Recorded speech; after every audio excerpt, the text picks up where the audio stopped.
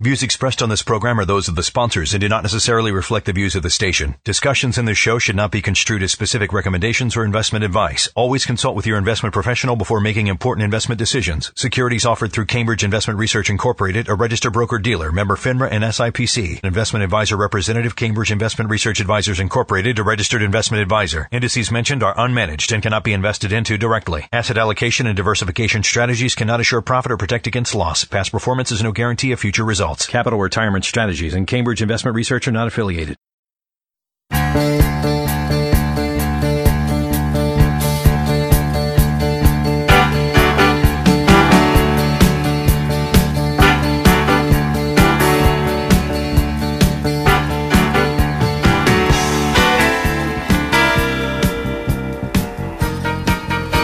All right, welcome to Plan for Life Now. Yes. Hold on. You go ahead and talk. I'm going to figure out which episode we're on. No, we're not testing. Oh, we're not testing? No, I'm saying you talk. You carry on. Oh, I thought it wasn't working. No, it's working. All right, we will not edit this. This is, oh my gosh, behind the scenes stuff. I just want to know. For the Plan for Life Now podcast, because usually before we start, I test this by saying test. No. That's how old I am. I still test things like I was doing when radio was invented by saying the word test. Okay? Okay. Well, is it working now? It was working all along. I was just looking for which episode. We are on episode number 55. All right. And it's actually appropriate. Our topic for today was we want to talk in detail about a meeting that we had with one of our clients, been a long-time client. And when we talked to him, he said, I love the podcast. I listen. What are you up to now? Episode 55? Yeah. He was right. He listens. We're on episode. All of you who listen. It's interesting. You either never listen to our podcast or you really are into it and listen to it a lot and know and remember way more than I remember while I'm broadcasting the podcast with you. So we appreciate that. Okay, so let's set up this discussion here. So like we said, we want to talk about this particular client, his approach to his overall financial plan, his situation, and why we think probably everybody could learn a little bit of something from his approach to how he tackles his finances. Right, and we're not using his real name, obviously. No. We're calling him Bob. So here, we independently came up with the idea of calling him Bob. You and I both thought Bob. I just thought Bob, that makes sense, right? So, no, okay. But Bob. Okay, so let's tell the whole story, because to tell this story properly, we've got to go back to the beginning of when we met Bob. So we met Bob back in 2010, right? So longtime client. Bob came into our office in Tyson's, and Bob said, guys, could you come down to my car with me and help me get some stuff? I've got a few things in the car for you guys to get. Which is I think the first and last time we've ever gone to the client's car to get items. You and I only carried items once. It was that time with Bob. From a car? Yeah. From a car. Yeah. So we went down to Bob's car. Keep in mind, Dave and I are dressed in shirts and ties, look very professional. And Bob had boxes of paperwork in his car. Right? I'm not talking one box. I'm not talking a shoe box. I'm talking those big file boxes that you have. And they were full of paperwork. So we're loaded up with these boxes, carrying them upstairs. As Dave likes to say, we looked like we were the FBI. Right. It looks like we were raiding Michael Cohen's office. Right. We had busted some white-collar criminal, and we were going to do a little forensic accounting for him. But Bob had a lot of different accounts in a lot of different places. And we've many times before talked about this phenomenon, and we've called it junk drawer financial planning. And the term junk drawer financial planning basically means you've got a lot of different accounts spread out in a lot of different places. And these people tend to be very good savers. They're very good at putting money away, but they just kind of have everything all over the place. It's not consolidated. There's no coordinated plan. They save something, they forget about it. it's like the squirrel that buries nuts all over the place and you're not quite sure where all the nuts are. And Bob is the poster boy of junk drawer. Absolutely. But let me reiterate, this is someone who knew he needed to save, was a very good saver, had put away money regularly and religiously. So that is, that's of course first and foremost when it comes to financial planning and investing is saving money regularly. Yeah. And he certainly he's great at that. Captured that easily. So, clearly we've had a relationship with Bob here for the last, going on 10 years or so. But we met with him just recently. And we met for about 2 hours. It was a pretty long meeting. And Bob had a lot of different questions.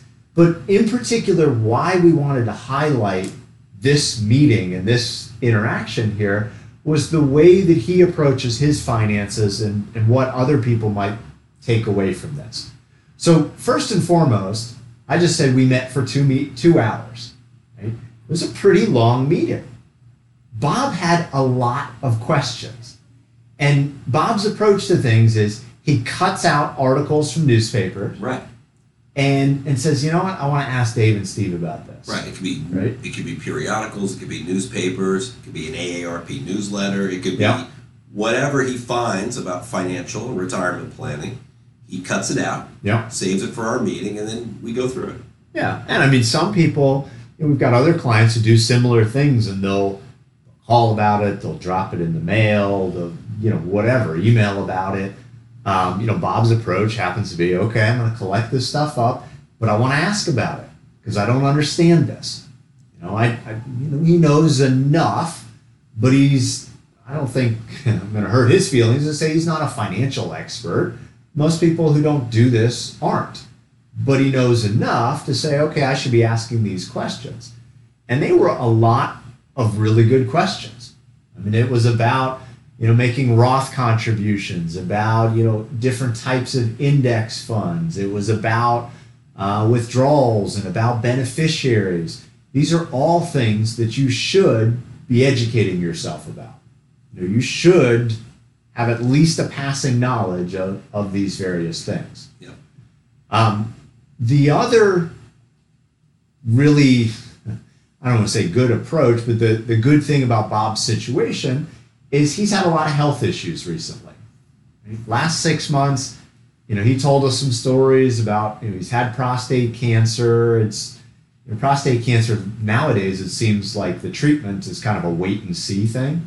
My uncle has this. And the recovery and being in remission from prostate cancer is super good. Yeah. Similar to breast cancer. High. It's not 100% curable, but similar to breast cancer, the male version might be prostate cancer when you look at, recovery and going on with your life. So he's had prostate cancer for 5.5 years, but kind of been in a wait and see mode, had to take a more aggressive treatment approach here this year. And he had a small stroke event and then some other complications relating to all of this. Right. You're going to get back to that part of the story. Yeah. I'm going to go back to 2010 when we met him. Okay. Gathered all his information. Do what you do with every client. Find out what they have, what they don't have. Go through their investments and what do we think the best financial planners, retirement planners do. Also go through their insurance. Yeah. And he had no long-term care insurance. Yeah. And like most people we meet, not a lot of knowledge of what this is. I believe he attended after that first meeting one of my long-term care seminars. Don't remember, but I think he did. But anyway, bottom line is in 2010 also, we ended up doing the long-term care insurance on him as well. Now, this was all before the health issues that you just mentioned. Yeah, but that's a good point because, when we're sitting down and we're walking through the office and we've got these file boxes of all different investments and all over the place, we're taking a look at his overall situation.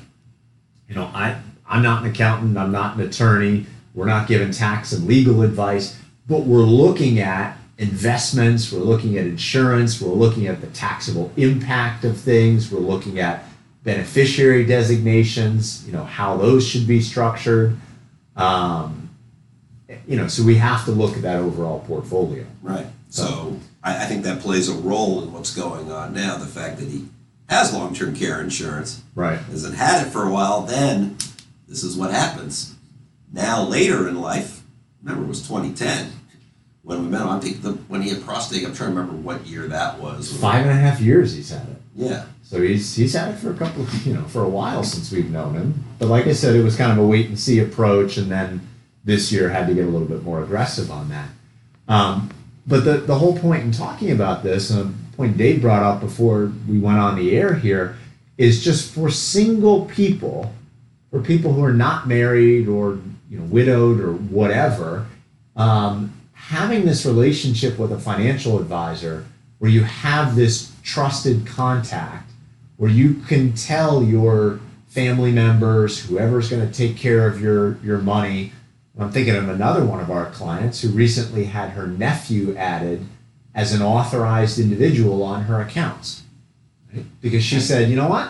If I'm in the hospital and there are bills that need to be paid, I can't call you if I'm in a coma. Who's going to call? Well, somebody has to be able to do that. In this case, Bob, we were discussing all this, and he said, well, I really got to get my stuff together to make sure the trustee for my estate knows who you guys are, knows about this long-term care insurance. Absolutely. And I mean, Now, think about Bob had a stroke. Right. And thank goodness his recovery to that stroke has been great. Yeah, and as far as his faculties and besides just the fact that we talk clinically like financial advisors do, Bob's a really good guy. He's he's a great person. I like every time we meet him, we always fist bump. That's what we do with him. I don't know where that started, but that's what we do whenever we meet him for some reason. And I just like the guy.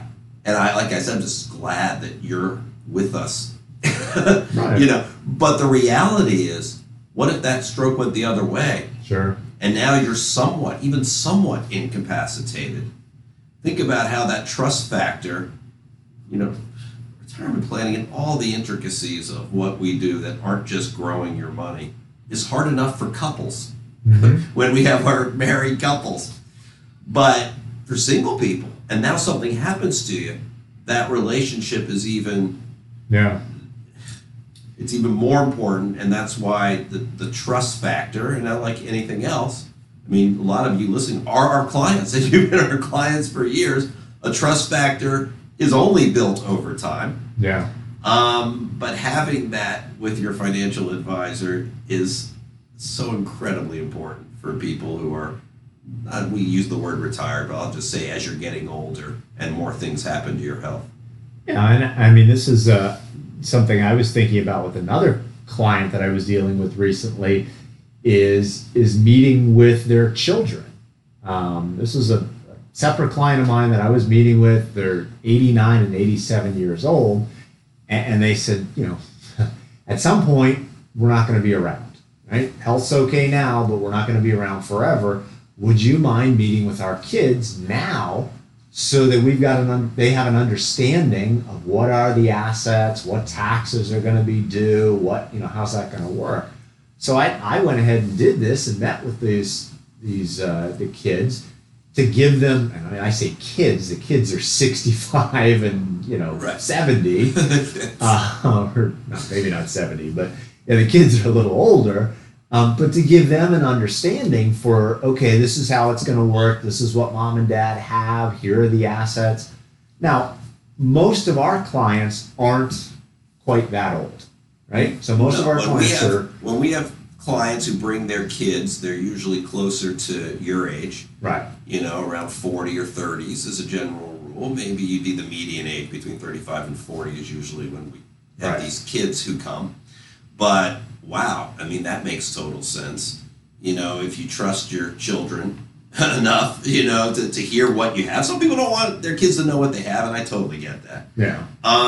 But if it's not that type of scenario and you trust it, it sure is nice for them to know, to see these, us, and to see what you have, to understand how it's invested. And then, when inevitably you pass away, they are way more well-versed, not only in what you have, but in the investment side of things in general, which is going to help them when they inherit that money a lot. Yeah. Yeah, so I mean, just, our takeaway after Dave and I were driving home from this meeting, and we were talking about, gosh, he has the right idea. He stays on top of things. He's planning for, what if something happens to me? Got to make sure that the right people have the right contact information. Obviously, he's planned for the long-term care, which could really wipe somebody out if they haven't planned for that. All right, so, I think the larger point in this whole podcast is, thinking through, well, how am I going to handle my finances, not only now when I'm alive and well and still thinking clearly, but later on down the line, when maybe my mental faculties aren't there as much. Am I going to have a family member involved? Do I need to have some sort of corporate trustee involved? And we've come across cases where, someone's father left a pretty nice inheritance, but he knew that his daughter and his daughter's husband liked to spend money. So he put in spendthrift provisions on that trust. Doesn't allow them to take out big lumps of money. Now they can still take out money to support themselves, but it doesn't go beyond that. Yeah. So I mean, these are the kind of things that kind of the next level things that you need to be thinking about, with your financial plan as you age. Yeah, my takeaway is people come initially to a financial advisor, and a lot of times the number one thing on their mind is, I want to grow my money the best I can, and I'm assuming you're going to pick the best investments for me, right, based on what I want. And that's what I think people come. But when you really look at over a long period of time, the best financial advisors provide to the best as they can that. Mm-hmm. You want to get as good an investment return as you can, but for the fee, there's so much more involved. There's so many intricacies, and this is just another one of them.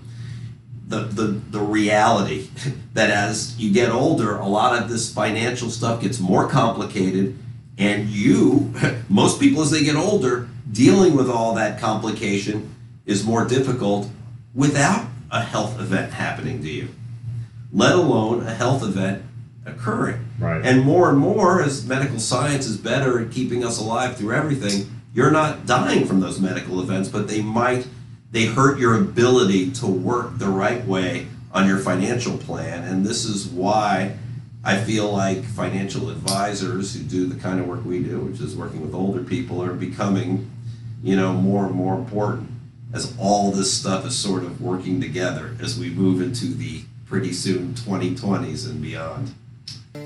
All right, thanks for listening. We will check in again with you next month.